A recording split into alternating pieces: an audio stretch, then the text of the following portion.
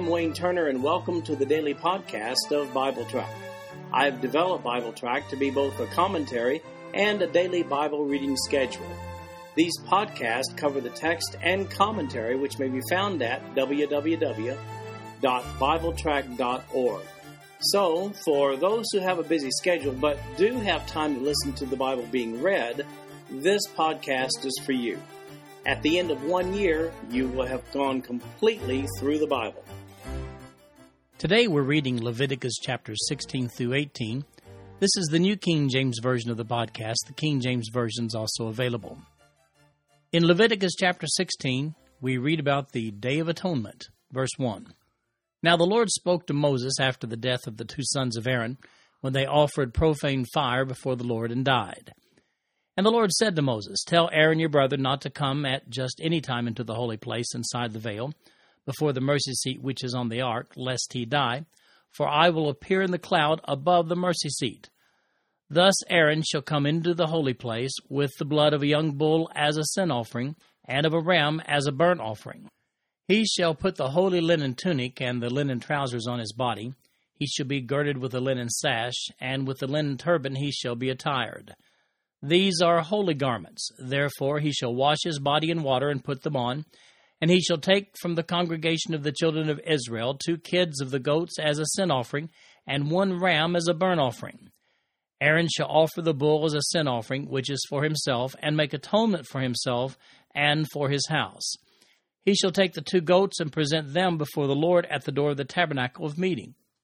Then Aaron shall cast lots for the 2 goats, 1 lot for the Lord, and the other lot for the scapegoat. And Aaron shall bring the goat on which the Lord's lot fell, and offer it as a sin offering. But the goat on which the lot fell to be the scapegoat shall be presented alive before the Lord, to make atonement upon it, and to let it go as the scapegoat into the wilderness. And Aaron shall bring the bull of the sin offering, which is for himself, and make atonement for himself and for his house, and shall kill the bull as the sin offering, which is for himself. Then he shall take a censer full of burning coals of fire from the altar before the Lord, with his hands full of sweet incense beaten fine, and bring it inside the veil. And he shall put the incense on the fire before the Lord, that the cloud of incense may cover the mercy seat that is on the testimony, lest he die. He shall take some of the blood of the bull and sprinkle it with his finger on the mercy seat on the east side, and before the mercy seat he shall sprinkle some of the blood with his finger 7 times. Then he shall kill the goat of the sin offering, which is for the people, bring its blood inside the veil, do with that blood as he did with the blood of the bull, and sprinkle it on the mercy seat and before the mercy seat. So he shall make atonement for the holy place, because of the uncleanness of the children of Israel, and because of their transgressions, for all their sins, and so he shall do for the tabernacle of meeting which remains among them in the midst of their uncleanness. There shall be no man in the tabernacle of meeting when he goes in to make atonement in the holy place, until he comes out, that he may make atonement for himself, for his household, and for all the assembly of Israel. And he shall go out to the altar that is before the Lord, and make atonement for it, and shall take some of the blood of the bull and some of the blood of the goat, and put it on the horns of the altar all around. Then he shall sprinkle some of the blood on it with his finger 7 times, cleanse it, and consecrate it from the uncleanness of the children of Israel. And when he has made an end of atoning for the holy place, the tabernacle of meeting, and the altar, he shall bring the live goat. Aaron shall lay both his hands on the head of the live goat, confess over it all the iniquities of the children of Israel, and all their transgressions concerning all their sins, putting them on the head of the goat, and shall send it away into the wilderness by the hand of a suitable man. The goat shall bear on itself all their iniquities to an uninhabited land, and he shall release the goat in the wilderness. Then Aaron shall come into the tabernacle of meeting, shall take off the linen garments which he put on when he went into the holy place, and shall leave them there. And he shall wash his body with water in a holy place, put on his garments, come out and offer his burnt offering and the burnt offering of the people, and make atonement for himself and for the people. The fat of the sin offering he shall burn on the altar. And he who released the goat as the scapegoat shall wash his clothes and bathe his body in water, and afterward may come into the camp. The bull for the sin offering and the goat for the sin offering, whose blood was brought in to make an atonement in the holy place, shall be carried outside the camp. And they shall burn in the fire their skins, their flesh, and their offal. Then he who burns them shall wash his clothes and bathe his body in water, and afterward he may come into the camp. This shall be a statute forever for you. In the 7th month, on the 10th day of the month, you shall afflict your souls and do no work at all, whether a native of your own country or a stranger who dwells among you.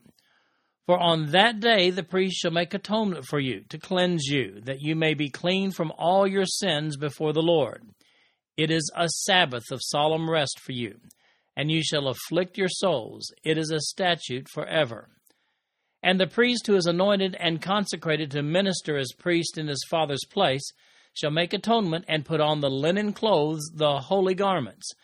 Then he shall make atonement for the holy sanctuary, and he shall make atonement for the tabernacle of meeting and for the altar, and he shall make atonement for the priest and for all the people of the assembly. This shall be an everlasting statute for you, to make atonement for the children of Israel for all their sins once a year. And he did as the Lord commanded Moses. Now this chapter begins with a reminder regarding the loss of Aaron's 2 oldest sons, Nadab and Abihu, that took place in Leviticus chapter 10. Well, that certainly provided a wake-up call to Aaron here as to the seriousness with which he should execute the procedures that were outlined. This is a special day of the year that practicing Jews call Yom Kippur. It's said that this is the most celebrated day of the Jewish year by Jews today. Yom Kippur is the English transliteration of the Hebrew words for Day of Atonement. On this day, the people of Israel fasted. This fast is prescribed in verses 29 through 31 of this chapter. And that's where they're told to afflict their souls. That phrase is used to indicate a fast in Isaiah chapter 58. They were also to refrain from work. Only the high priest had responsibilities on that day. He had sacrificial responsibilities. Now here's what the ritual included. A bull was sacrificed. It served as a purification offering on behalf of the high priest and his household. Then a goat was sacrificed. It served as a purification offering on behalf of the people. Then another goat, the scapegoat. He was utilized to carry away the transgressions of the people into the wilderness. And then a burnt offering was made on Aaron's own behalf. And then finally another burnt offering was made on behalf of the people. So first there was the sacrifice of the bull as the priest's sin offering. It says, for himself and for his house in verse 11. And then the ram for the burnt offering. That was followed by the selection by lot. If you wonder about casting lots, there's a link on this page that takes you to a section of my commentary where I deal with casting lots. So the selection of the goats was made by casting lots. One of the goats was to be sacrificed as the people's sin offering, while the other goat was driven off into the wilderness. The one that was set free was called the scapegoat. Interestingly enough, this is the source of our term scapegoat. The other goat was sacrificed on the altar. Now let me just ask you, which goat would you rather be? Now before you answer that, read verses 21 and 22. Because the high priest there would confess over it all the iniquities of the children of Israel and all their transgressions concerning all their sins, putting them on the head of the goat. And then it says in verse 22, the goat shall bear on itself all their iniquities to an uninhabited land. So that's where the scapegoat phrase takes on contemporary usage. That's the goat that took on all the guilt of the whole nation. But he did go free. This is the one day each year when the high priest goes into the most holy place, also referred to as the Holy of Holies. He sprinkled the blood of the bull upon the mercy seat on the Ark of the Covenant. And why was this all done each year? Well, verse 30 says, for on that day the priest shall make atonement for you, to cleanse you that you may be clean from all your sins before the Lord. And then verse 34 says, this shall be an everlasting statute for you, to make atonement for the children of Israel for all their sins once a year. Now, the Ark of the Covenant disappeared prior to Jerusalem's fall in 586 BC. In Jesus' day, there was no mercy seat in the Holy of Holies of the temple at all. We're told by extra biblical sources that there was just a big rock there in the Holy of Holies, not a mercy seat, not a Ark of the Covenant, just a big rock. Today's Jews don't even have a temple. The only part of the ritual that's observed today is just the fasting. No sacrificing of animals is done anymore. It's still observed by most practicing Jews, but quite differently from the pattern of observance that we see specified here in chapter 16 in Scripture. Now, it's interesting to note that on the one day of the year, the Day of Atonement, when the high priest went into the most holy place, he wore different clothing which he changed into while still standing in the holy place. We see that in Leviticus chapter 16, verse 4, and also in verses 23 and 24. The people actually never saw him in this special clothing on the Day of Atonement because he was inside the tent before he changed clothing. Now, if you'd like a complete overview of all the Jewish festivals, then see Leviticus 23. For more information on the activities of the high priest in the Holy of Holies on this special day, then read the specifications that are to be found in the notes and reading of Exodus chapter 28. Incidentally, there's an oft-repeated, yet untrue, addition to this procedure, and here it is. It's often been said and preached by many that a rope was tied to the high priest's ankle for the purpose of pulling the dead man out if the bells on his garment stopped ringing. Obviously, it's an embellishment based upon Exodus chapter 28, verse 35, and verse 13 in this passage, but there's absolutely no biblical record, nor is there any Jewish tradition that this ever actually took place. As a matter of fact, careful examination of the biblical specifications here, they show us that that's quite impossible, inasmuch as the high priest shed the robe with the bells and changed into the special bellless garment prior to entering the Holy of Holies. And again, that's in verse 4 and verses 23 and 24. Now, in Leviticus chapter 17, maybe you've been wondering, and now we're going to answer it. Why didn't the Hebrews, when they got hungry out in the wilderness, why didn't they just eat their cattle? I mean, slay a bull and have a nice steak dinner. Well, let's read verse 1. And the Lord spoke to Moses, saying, Speak to Aaron, to his sons, and to all the children of Israel, and say to them, This is the thing which the Lord has commanded, saying, Whatever man of the house of Israel who kills an ox or a lamb or a goat in the camp, or who kills it outside the camp, and does not bring it to the door of the tabernacle of meeting to offer an offering to the Lord before the tabernacle of the Lord, the guilt of bloodshed shall be imputed to that man.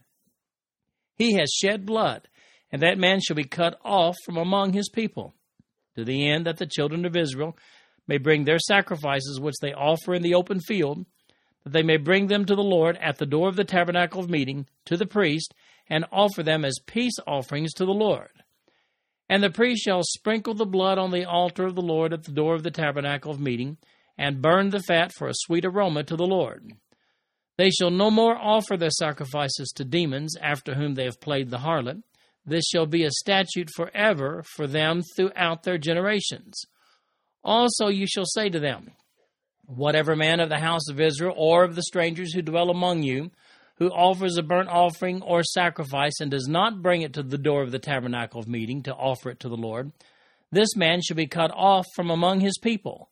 And whatever man of the house of Israel, or of strangers who dwell among you, who eats any blood, I will set my face against that person who eats blood, and will cut him off from among his people.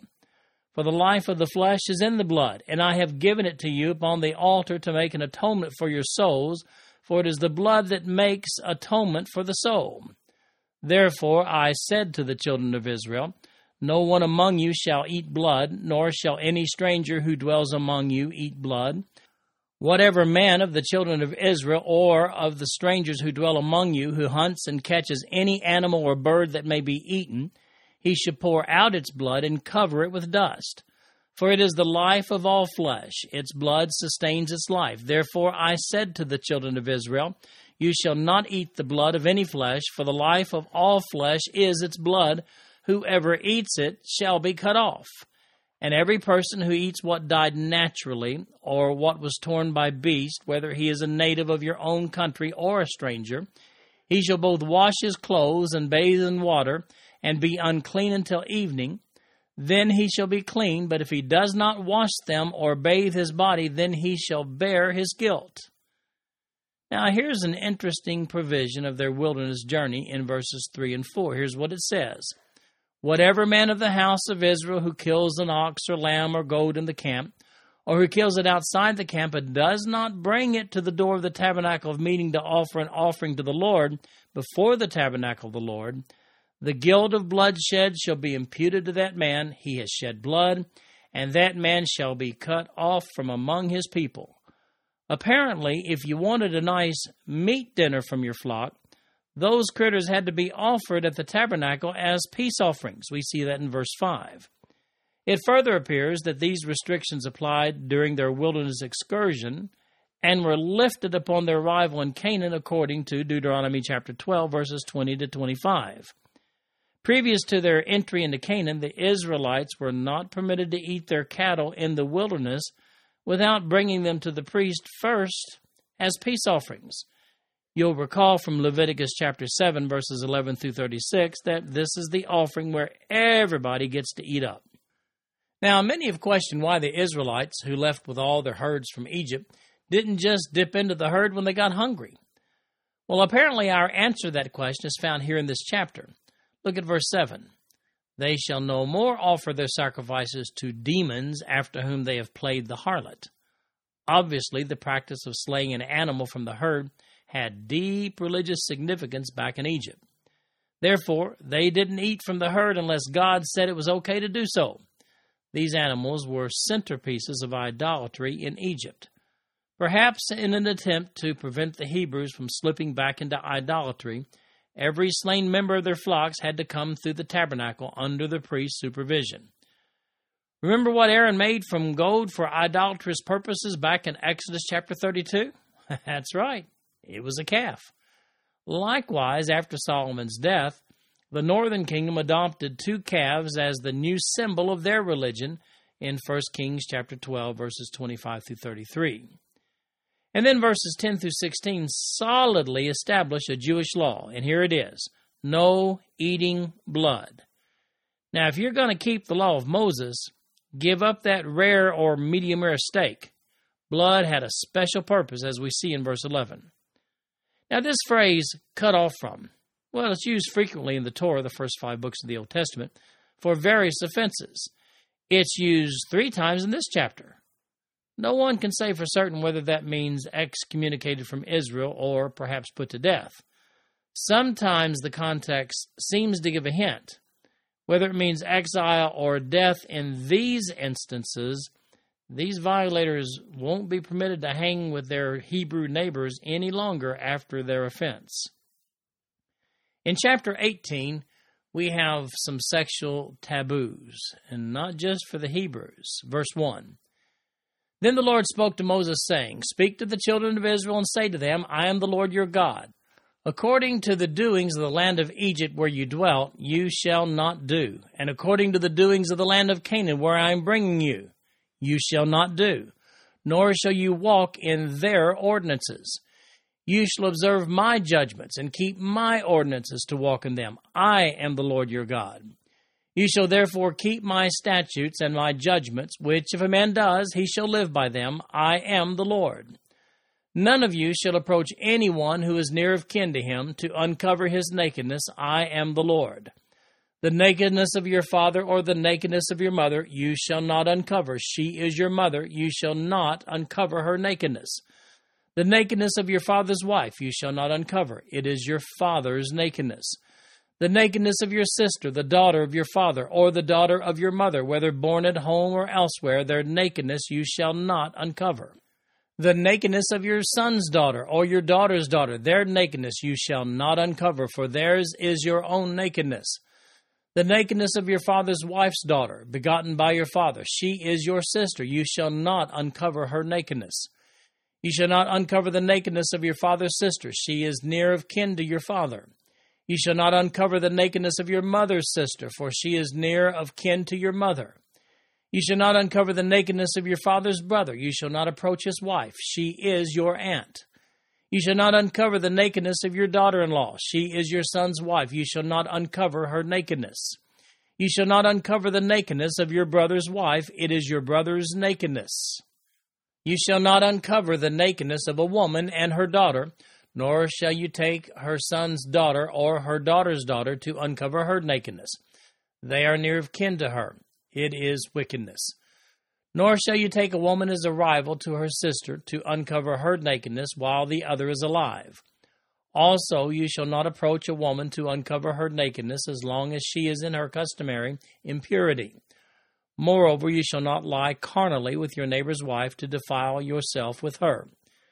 And you shall not let any of your descendants pass through the fire to Moloch, nor shall you profane the name of your God. I am the Lord. You shall not lie with a male as with a woman. It is an abomination. Nor shall you mate with any animal to defile yourself with it, nor shall any woman stand before an animal to mate with it. It is perversion.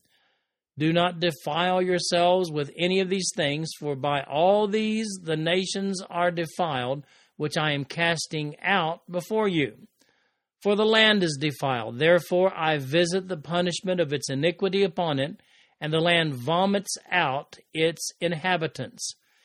You shall therefore keep my statutes and my judgments, and shall not commit any of these abominations, either any of your own nation or any stranger who dwells among you. For all these abominations the men of the land have done, who were before you, and thus the land is defiled, lest the land vomit you out also when you defile it, as it vomited out the nations that were before you. For whoever commits any of these abominations, the persons who commit them shall be cut off from among their people. Therefore you shall keep my ordinance, so that you do not commit any of these abominable customs which were committed before you, and that you do not defile yourselves by them. I am the Lord your God.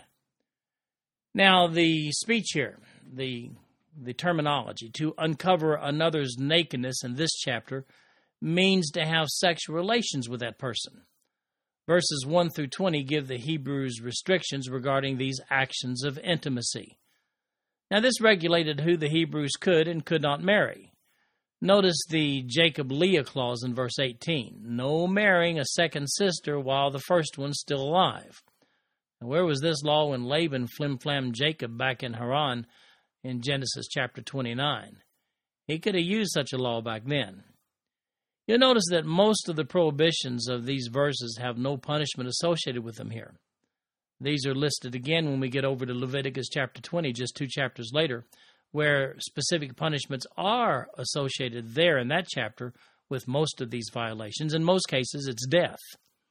We see in verse 3 that these restrictions differentiated the Hebrews from the practices of the Egyptians and the practices of the Canaanites.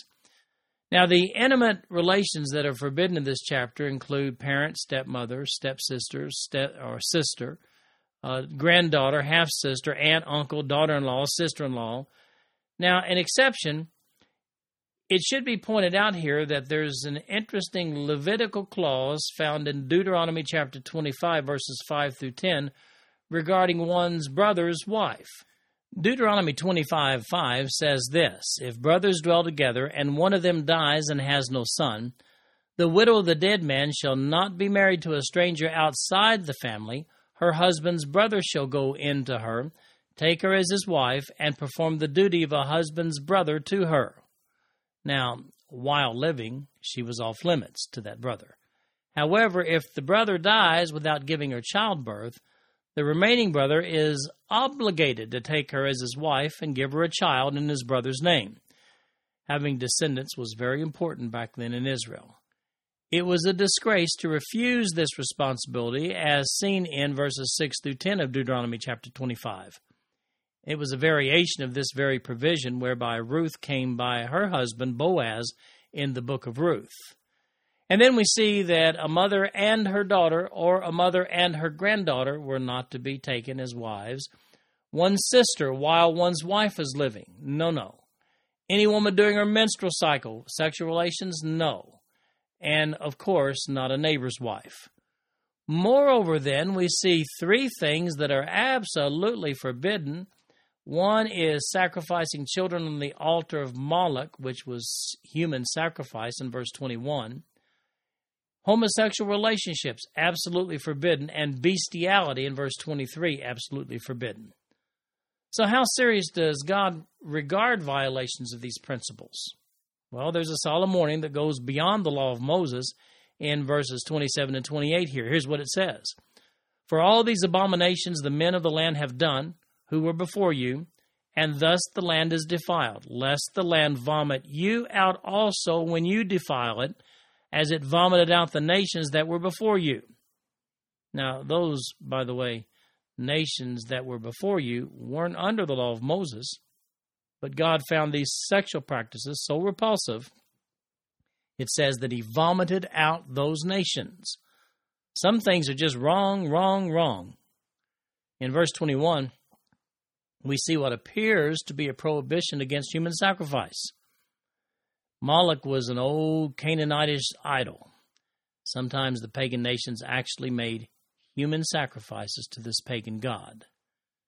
Now, based upon these prohibitions for which the nations were held accountable, and these nations, by the way, weren't even under the law of Moses, it would appear that God has deemed these practices as abominations for all mankind, and I would add to that, for all time. Incidentally, these stipulations of the law of Moses are so important that they are again strongly emphasized 2 chapters later in Leviticus chapter 20. We further see in Leviticus chapter 20, verse 23, it says this, And you shall not walk in the statutes of the nation which I am casting out before you, for they commit all these things, and therefore I abhor them. Now look here. These sexual practices, the ones listed here and in chapter 20, were so repulsive to God that he drove the Canaanites out of their land because of them. As a matter of fact, Moses repeats this assertion 38 plus years later over in Deuteronomy chapter 9, verse 4, when he says this, Do not think in your heart after the Lord your God has cast them out before you, saying, Because of my righteousness the Lord has brought me in to possess this land.